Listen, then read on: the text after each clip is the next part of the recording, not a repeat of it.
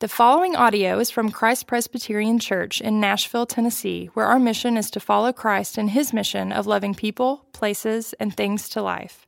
For more information about Christ Presbyterian Church, please visit christpres.org. Today's scripture reading is from Isaiah 53, 4-6. Surely he has borne our griefs and carried our sorrows. Yet we esteemed him stricken, smitten by God, and afflicted. But he was pierced for our transgressions. He was crushed for our iniquities. Upon him was the chastisement that brought us peace, and with his wounds we are healed. All we like sheep have gone astray. We have turned everyone to his own way, and the Lord has laid on him the iniquity of us all. This is the word of the Lord. Thanks be to God.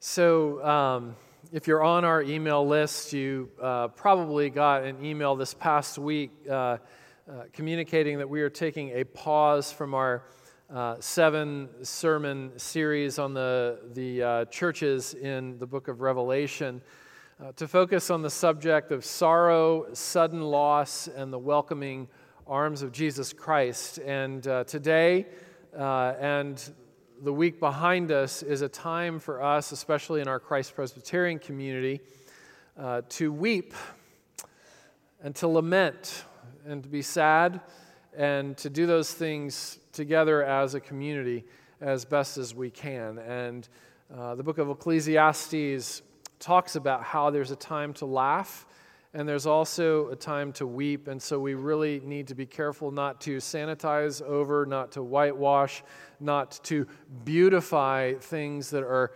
gut-wrenching, ugly, and wrong. One of those things is death. Death doesn't belong. And we want to talk about that today. This past Thursday, we said a temporary goodbye to a young teenage boy named Sam from our community who battled depression and in a moment of vulnerability and isolation took his own life. And so we're changing our plans today for a lot of reasons, one of which is because of what the experts tell us, and it's this, that the best prevention for these kinds of tragedies is not to not talk about it, but to talk about it. To lean in, to be honest, to not shove it under the rug, to not move on, but to talk about it. In the United States alone, there are 500,000 suicide attempts every single year. That's one in approximately every 600 people. There are more than that number of people in this room right now. One suicide happens every 17 minutes. It's the third leading cause of death for people between the ages of 15 and 25. It's the sixth leading cause of death for people between the ages of 5 and 14. There are a couple of primary reasons why people reach this place that they feel is a point of no return. One is theological. The story of Christianity and the story of your Christianity and mine, the story of your faith and the story of my faith does not begin in the book of John. It begins in the book of Genesis, all the way back to the garden where the fall happened, and with the fall, chaos, where the whole creation ever since that time has been groaning, where things have not been right, the world has gone wrong. Romans 8 describes it as a creation that now groans, eagerly anticipating the freedom that has not yet been put upon us, but that is yet to come through the resurrection of Christ and the renewal of all things. Revelation chapter 21 describes it as a world that's filled with death, mourning, crying, and pain. That's our current reality. And so to be overwhelmed, to despair even of life, is not abnormal. It's normal. It's a normal part of the human experience, at the very least, to be sad and to be deeply sad much of the time. That's normal because of the way that things are. And for some, that leads tragically to darker places. The Psalms, which are the best representation of how God has taught us to pray in addition to the Lord's Prayer, is filled with statements about a world that's gone wrong, and these are honest statements, they're bold statements, they're statements that are meant to be shared in the context of community. There's honesty and lament, like, "How long, O Lord, are you going to forget me forever?" Words like, "No refuge remains for me." Words like, "My strength is dried up," or "My bones are disjointed," or "I cry day and night," or "Trouble is near." This is just a sampling of excerpts from how the Holy Spirit has taught us to pray prayers of honesty and sorrow in community. So the reasons are first and foremost theological, but they're also mental and emotional. There is a reality that many of us wrestle with. 1 out of every 3 or so of us in this room, either you or the person to your left or the person to your right, is likely to suffer from some form of mental illness right now. And in talking to several professionals in psychiatry, psychology, Christian counseling, discovered something that I didn't realize this past week, and that is that most people who take their own lives do not want to die. They don't want to die. What they want is for the pain to stop, and have reached a point where they cannot envision a pathway for the pain to stop. One of the local counselors, David Thomas, who specializes in especially adolescent boys, says that despair in particular is when a person reaches the point where they believe that their pain exceeds their resources with which to face that pain. And so my purpose this morning is not to pretend like I'm a specialist in psychiatric matters or in mental illness for that matter. My purpose is to pastor us through this kind of season. And so I'm going to try to do that by helping us engage with what is not true and to understand and realize what's not true, to engage with and understand and realize what is true, and to know what God is like. So those are my tasks this morning. And so I'd like to first help us to know what is not true.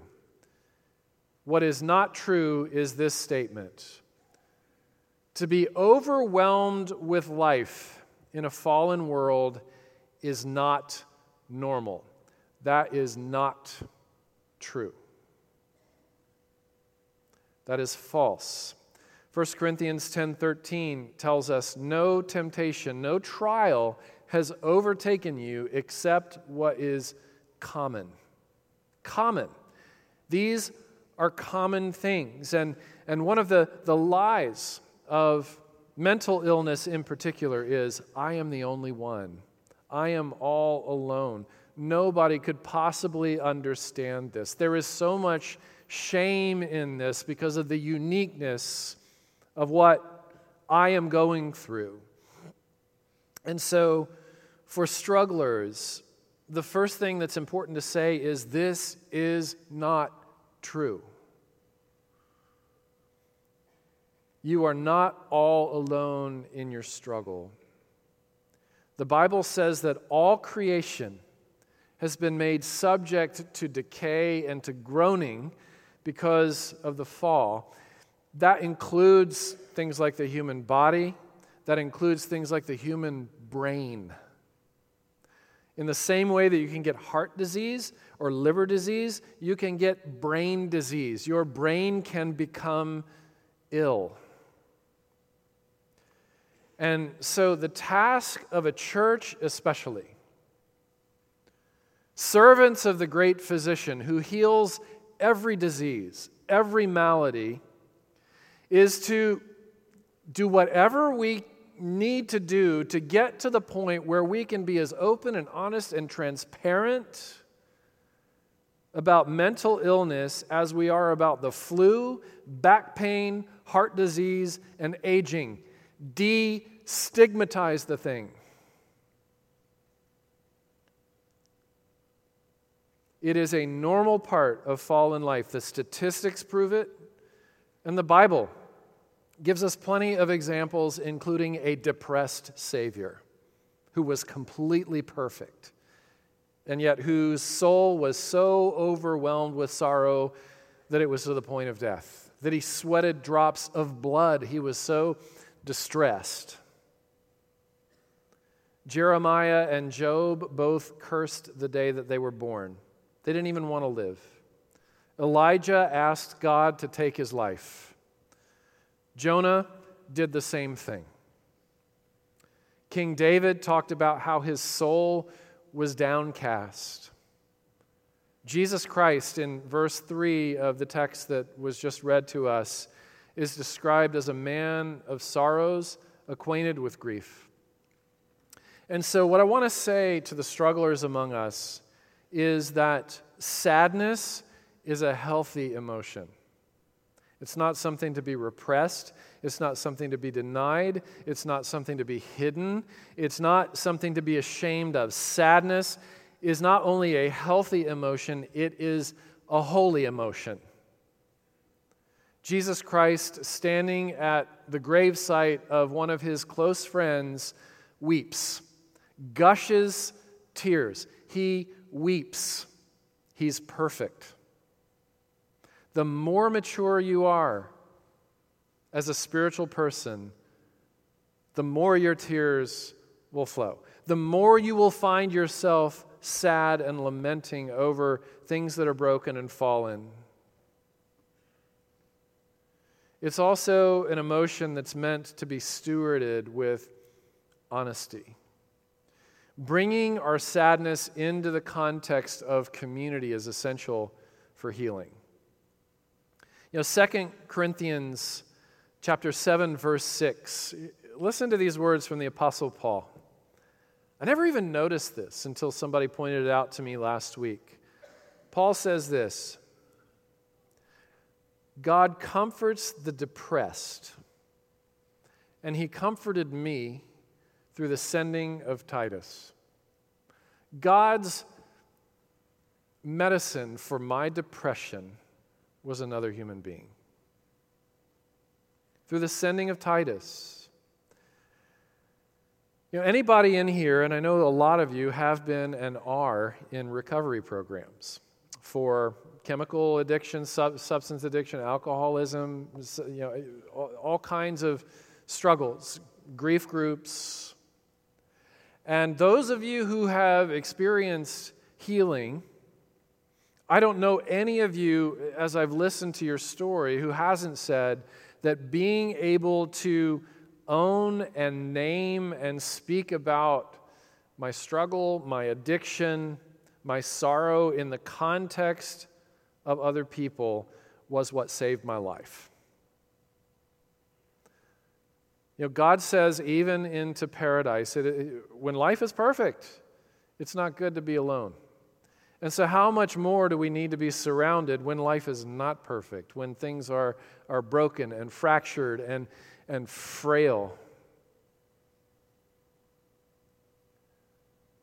Satan wants us to do the opposite. He wants us to hide our struggles and hide our sorrows, and he wants to identify them. He wants us to identify our struggles and sorrows as shame. And shame is something that needs to be hidden, not brought into community. It needs to be covered over, not brought into the light. That's what the liar wants us to think. That's what the one who is full of it wants us to think. Is that it is good to be alone when the things that you really should be hiding. And that's not what the gospel says.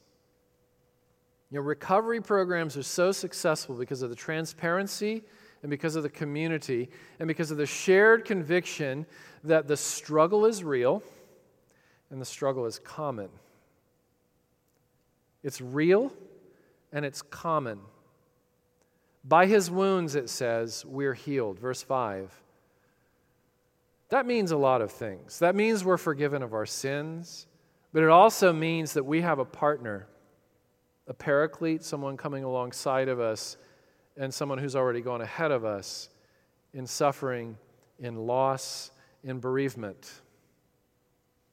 It says in Hebrews chapter 4 that Jesus is not unable to sympathize with our weakness because he's been tested and tried in every way, yet without sin.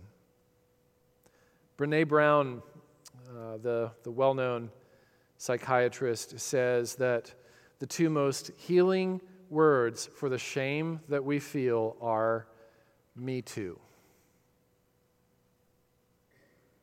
Me too.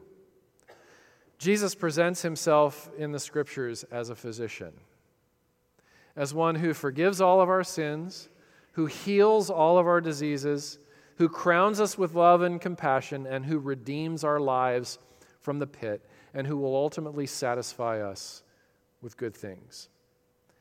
He presents himself as a physician, not who came for the healthy, not one who came for the healthy, but one who came for the sick. Not one who came for the righteous, but one who came for sinners. What does this mean about the church?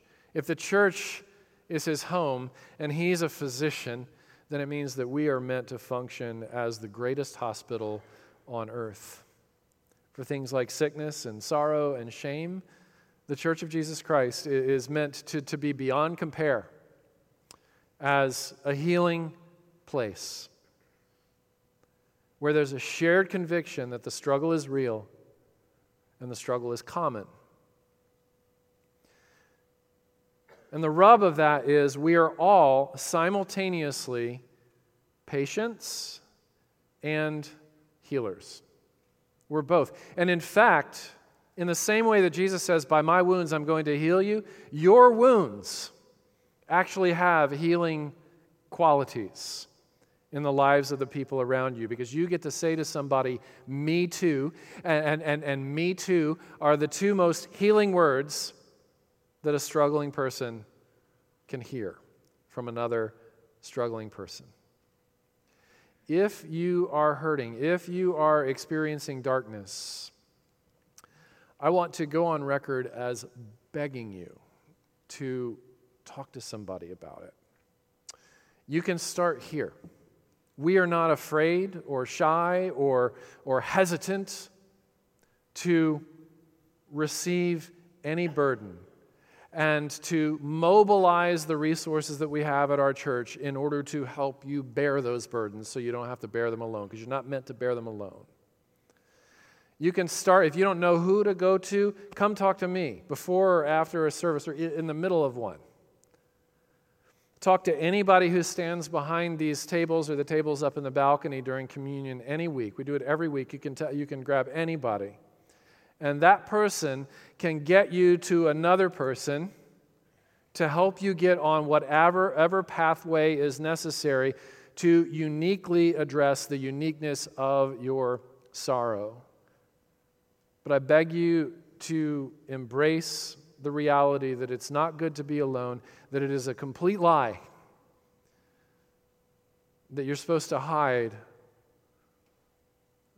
whatever you're struggling with and not burden somebody else. That's a privilege, to receive and to help bear somebody else's burden.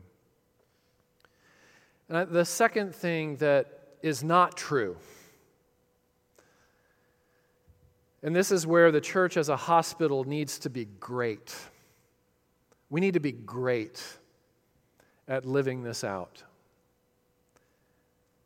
The other thing that is not true is that a grieving period has limits, has a shelf life, 6 months, and then it's time to move on. No, it's never time to move on, especially in a situation like this. Losing a child is next level grief. It is something that a parent is not supposed to get over because it was never supposed to happen the way that God set things up. Parents are not meant to bury their children. And so a grief plan for parents who lose a child is not a 6-month plan. It's a lifetime plan for a church. Matthew chapter 2, it talks about loud lamentation going on in Israel. Rachel weeping for her children and how she refused to be comforted because they are no more. She refused to be comforted, this grieving mother, not because there's something wrong with her, but because there's something right with her. This slide is a picture of sculpture called Melancholy by a sculptor named Albert Georgi. And this was posted, I don't know if it was last year or the year before, by somebody on social media on National Bereavement Day. And this is a direct quotation from a parent who had lost their child. We may look as if we carry on with our lives as before. We may even have times of joy and happiness. Everything may seem normal, but this emptiness is how we feel all the time. One father who lost his son, when describing to me what it felt like to lose his son, it says that my heart was ripped out that day. My heart was taken out of my chest. Rick and Kay Warren are in pastoral ministry in Orange County, California. And it's the well-known story of their son who took his life at age 27. Kay Warren posted some reflections at the 1-year anniversary of their son's death. He had mental illness. He took his own life. And she wrote this. His mother, still grieving 1 year later, said, "As the 1-year anniversary of our son's death approaches, I've been shocked by some comments indicating that perhaps I should be ready to move on. I have to tell you, the old Rick and Kay are gone. They're never coming back. We will never be the same again. Our son took his life. We are scarred. It is not clean grief. There is regret, horror. My son was part of me. A part of me is no longer here. How can I be the same? There were 5 of us. Now there are 4. Trauma changes you. I can't ever go back to who I was." And so what is a community to do with this next level grief that is not going away and that should not go away? Not say anything, dance around it? Absolutely not. Lean into it. Speak of it. The truth will set everyone free. Oftentimes, what somebody who hasn't experienced this level of tragedy will do is subconsciously try to resolve their own anxiety by either avoiding the person who cannot and will not get past their grief, or by saying things that just aren't appropriate, like Job's counselors did. And I'm convinced that Job's counselors were less concerned with comforting Job and a lot more concerned with comforting themselves because it made them nervous to be around such pain. Thou shalt not do that. So what do we do? A couple of things. Offer eulogies. The eulogies don't have to stop, and they shouldn't stop after the benediction is pronounced at the funeral. The eulogies should continue. One grieving mother, several years past the loss of her son, said to me these words this past week: "I cannot move on. What has been put on me is a life sentence without parole."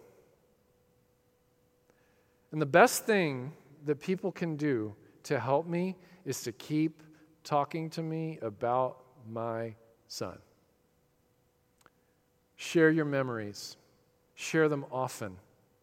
Laugh with me about the funny things he did. Cry with me about how sad it is that he's not here and that we have an empty chair at mealtimes. Talk to me about how he was interesting to you. Convince me that I am not all alone in bearing the responsibility of keeping his memory and his legacy alive. Help me know that you are helping us do that too. I think another thing that we can learn from this is that eulogies should not begin after death. They should begin long before we die. I should be catching you doing good all the time. We should be encouraging each other and building each other up all the time. I should be telling you how kind you are and how funny you are, and you should be telling me whatever it is that you see in me that is a reflection of the image of God, and we should be doing it often. Because that is actually what establishes the kind of environment that enables people when they hit their time of grief to trust that I can be real, that I don't have to hide this, that I can be honest, that I can speak it straight up. See, there's some cultivation of the soil before, the storm comes that then makes it much, much easier to be completely honest about the tornadoes in our hearts and not feel like we have to hide because of the counsel of the liar and the father of lies. What is true? Here's what's true. If Sam could speak to us today, he would say this: please do not do what I did. Please do not do what I did. I was not thinking clearly when I did what I did. It did not dawn on me in the moment the impact that it would have on the people that I love. It did not dawn on me in the moment that the world is going to miss some very special things about me, and I took those things from the world. It did not dawn on me that removing my sorrow from the world would also be accompanied by the removal of my love from the world. It didn't dawn on me in the moment that there were scores of people that were here for me, that would have responded at the drop of a hat if I had reached out and told them what I was struggling with.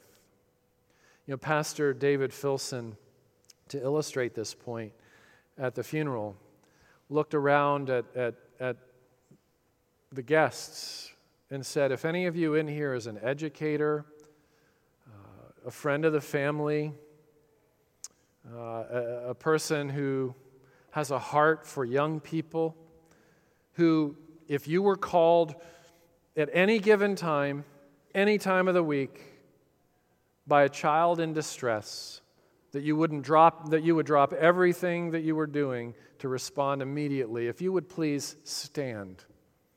And roughly 80% of the room stood. That's the reality. The liar wants you to think nobody's going to stand. Nobody's going to care for you. Nobody's going to be there. That's what the liar wants us to think.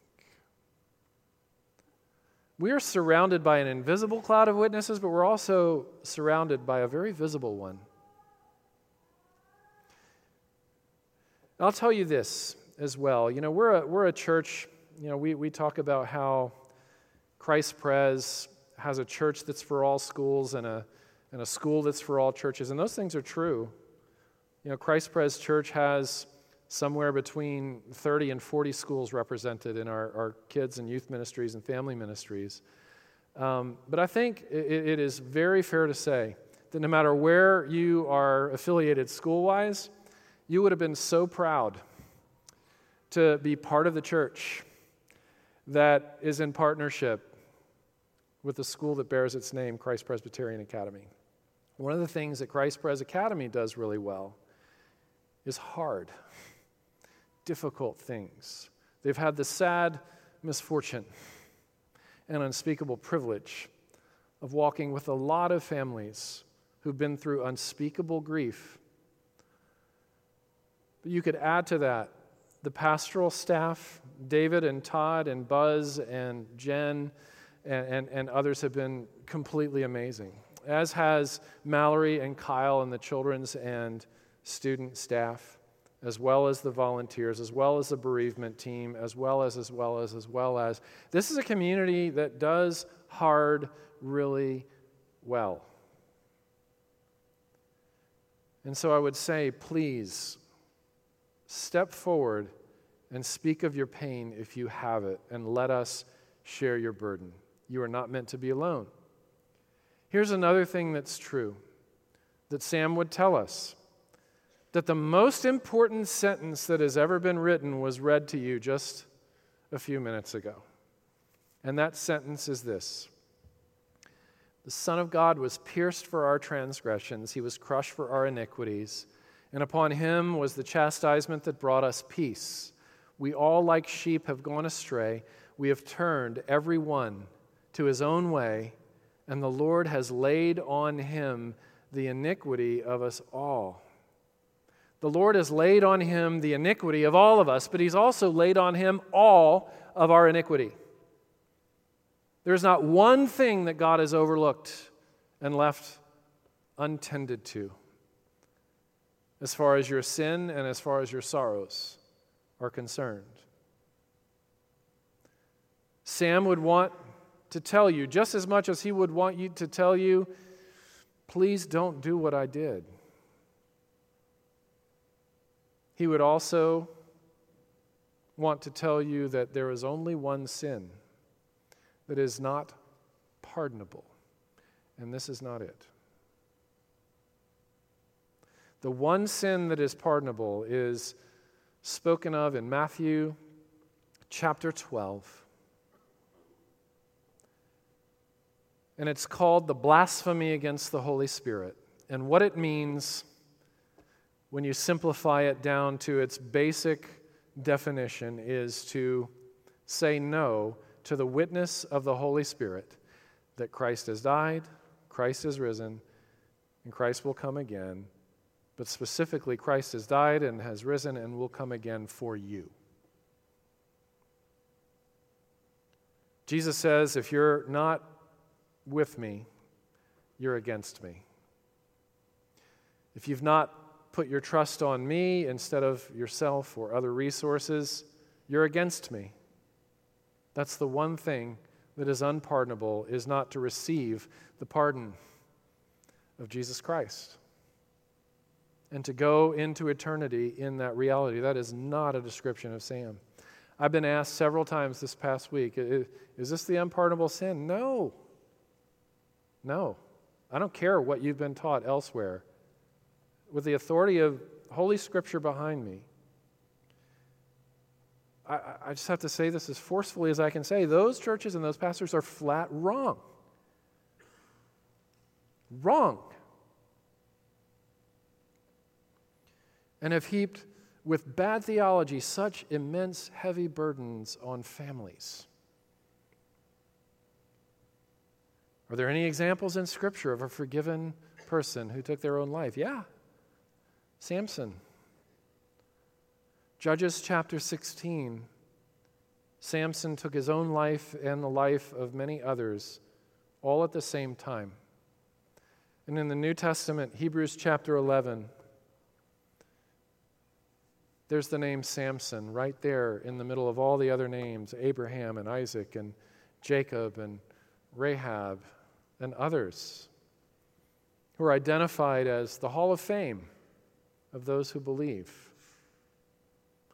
A person's life and eternity cannot be reduced and should not and must not be reduced down to a single moment and a single lapse of judgment.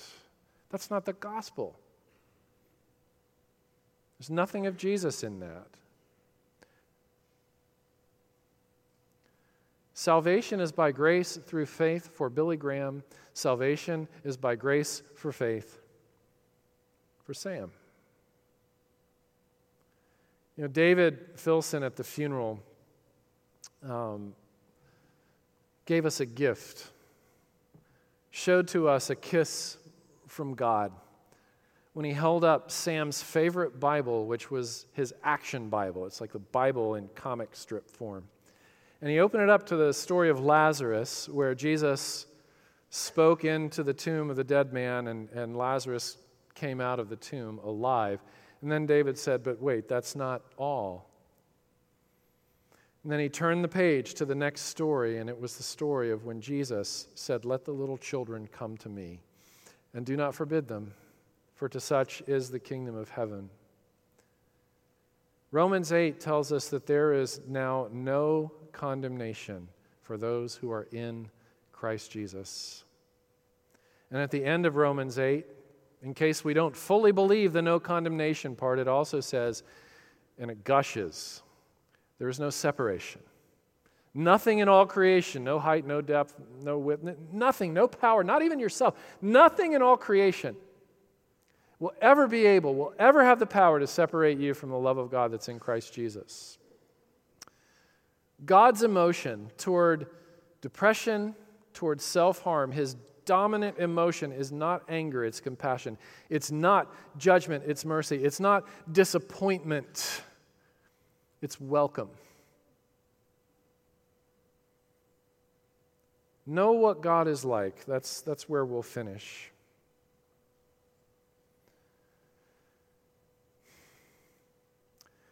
The story of another son's voluntary death is what makes this voluntary death healable, redeemable, restorable, resurrectable, renewable. Jesus volunteered to die, not to decrease his own sorrows, but to increase his own sorrows, that our sorrows would be taken off of us forever and ever and ever. The Father's heart was ripped out. The Father got melancholy.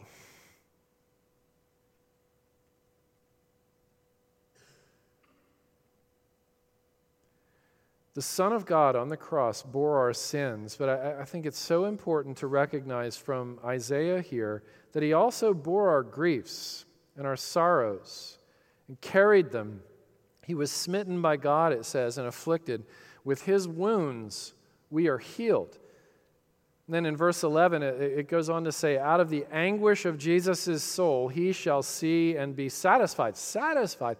How could he possibly be satisfied after he's bearing sins and sorrows like that? Because of the outcome that it's all accomplishing. 100% recovery for all of his children who have gone astray and lost their way. One of my favorite children's books, it's called The Runaway Bunny. Written by Margaret Wise Brown, pictures by Clement Hurd. That's how we used to introduce it to our girls. The Runaway Bunny by Margaret Wise Brown, pictures by Clement Hurd. Starts this way. Once there was a little bunny who wanted to run away. So he said to his mother, I am running away. If you run away, said his mother, I will run after you, for you are my little bunny. And the bunny says, well, if you come after me, then I'm going to become a fish and I'm going to swim away. And the mother says, well, then I'll become a fisherman and I'll catch you. Bunny says, well, then I'm going to become a rock on a mountain. And then the mother says, well, then I'm going to become a mountain climber. And I'm going to come and get you. And the bunny says, well, then I'll become a crocus in a hidden garden. And she says, well, I'll become a skilled gardener and I will find you.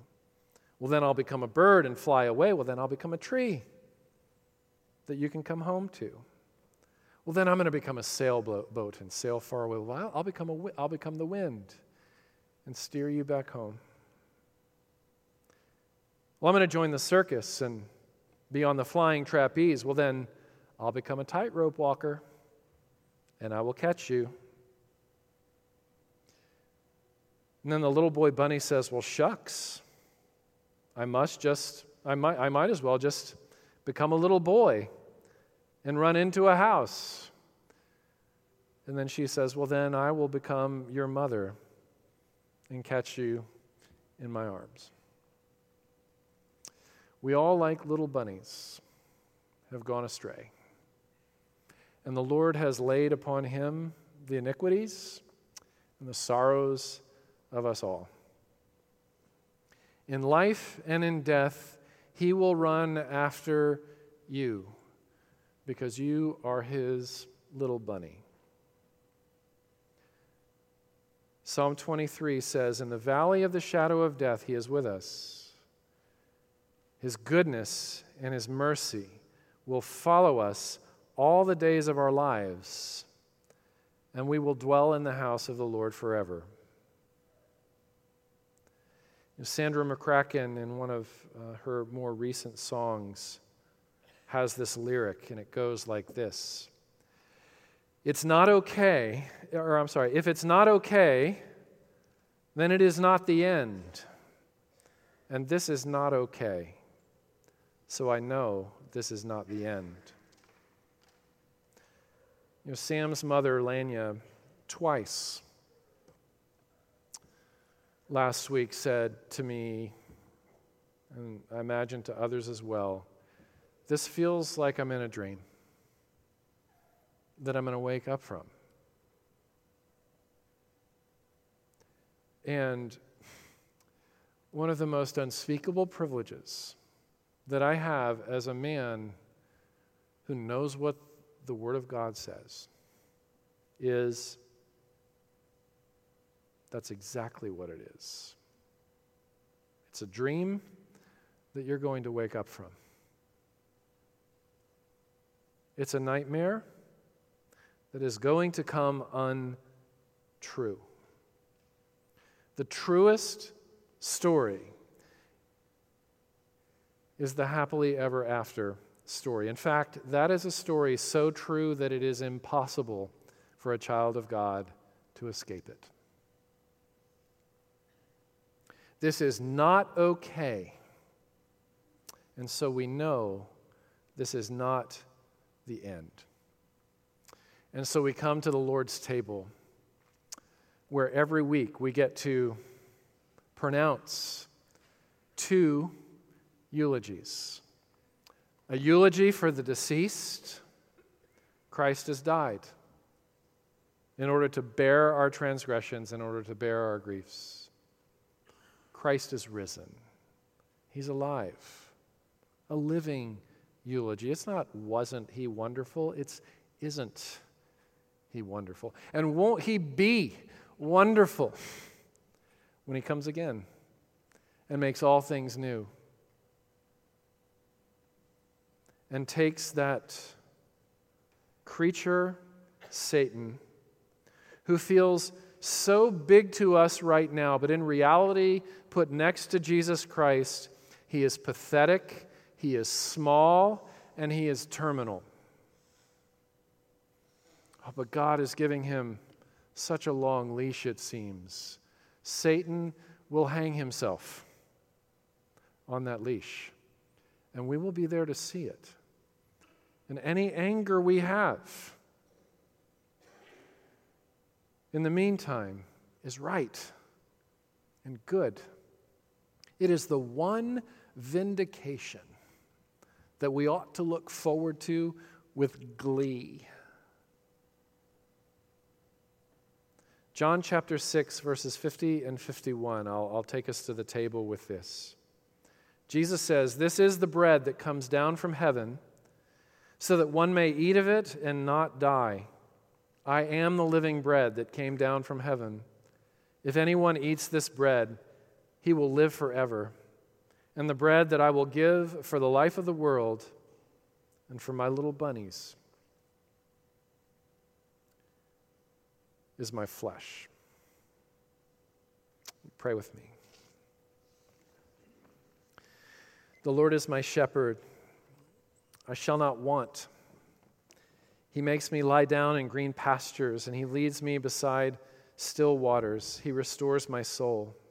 He leads me in paths of righteousness for his name's sake. Even though I walk through the valley of the shadow of death, I will fear no evil, for you are with me. Your rod and your staff, they comfort me. You prepare a table before me in the presence of my enemies. You anoint my head with oil. My cup overflows. Surely goodness and mercy shall follow me all the days of my life, and I shall dwell in the house of the Lord forever. Thanks be to God. Amen. So as the pastors and elders and deacons and deaconesses and others are coming forward to serve at the tables, I'd like to invite everybody to stand with me, and we will profess our faith and our belief in the happily ever after story that is true and that we cannot escape. Through the reciting of the Heidelberg Catechism, question 1. What is your only comfort in life and in death? That I am not my own, but belong, body and soul, in life and in death, to my faithful Savior, Jesus Christ. He has fully paid for all my sins with his precious blood, and has set me free from the tyranny of the devil. He also watches over me in such a way that not a hair can fall from my head without the will of my Father in heaven. In fact, all things must work together for my salvation, because I belong to him. Christ, by his Holy Spirit, assures me of eternal life and makes me wholeheartedly willing and ready from now on to live for him. Will you pray with me? Father in heaven, thank you for this bread and for this cup. You are the bread of life, and so even as we take these elements into our bodies, would you make your way into our hearts to heal and to redeem, to resurrect and restore all of our sins and all of our sorrows as you have promised. In Jesus' name we pray. Amen. Please be seated. On the night that Jesus was betrayed, he took bread and he broke it, and he said, "This is my body given for you. Do this in remembrance of me." And then Jesus took the cup and he said, "This cup is a new covenant in my blood. Do this as often as you drink it in remembrance of me. For as often as you eat this bread and drink this cup, you proclaim the Lord's death until he comes." This is a eulogy for one who has died. And so we're reverent. This is also a eulogy for someone who is alive. And so we celebrate. The gospel gives us paradox. The kingdom of God is a paradox. He is making all things new. And so come to the table as you're dismissed to do so from your rows. Eat and drink and be satisfied. But before we do this, let us proclaim the mystery of faith. Christ has died. Christ is risen. Christ will come again. Christ, our Passover, has been sacrificed for us. Therefore, let us keep the feast. The gifts of God for the people of God. Come as you're led to do so. Hey, you serving with me? Do you want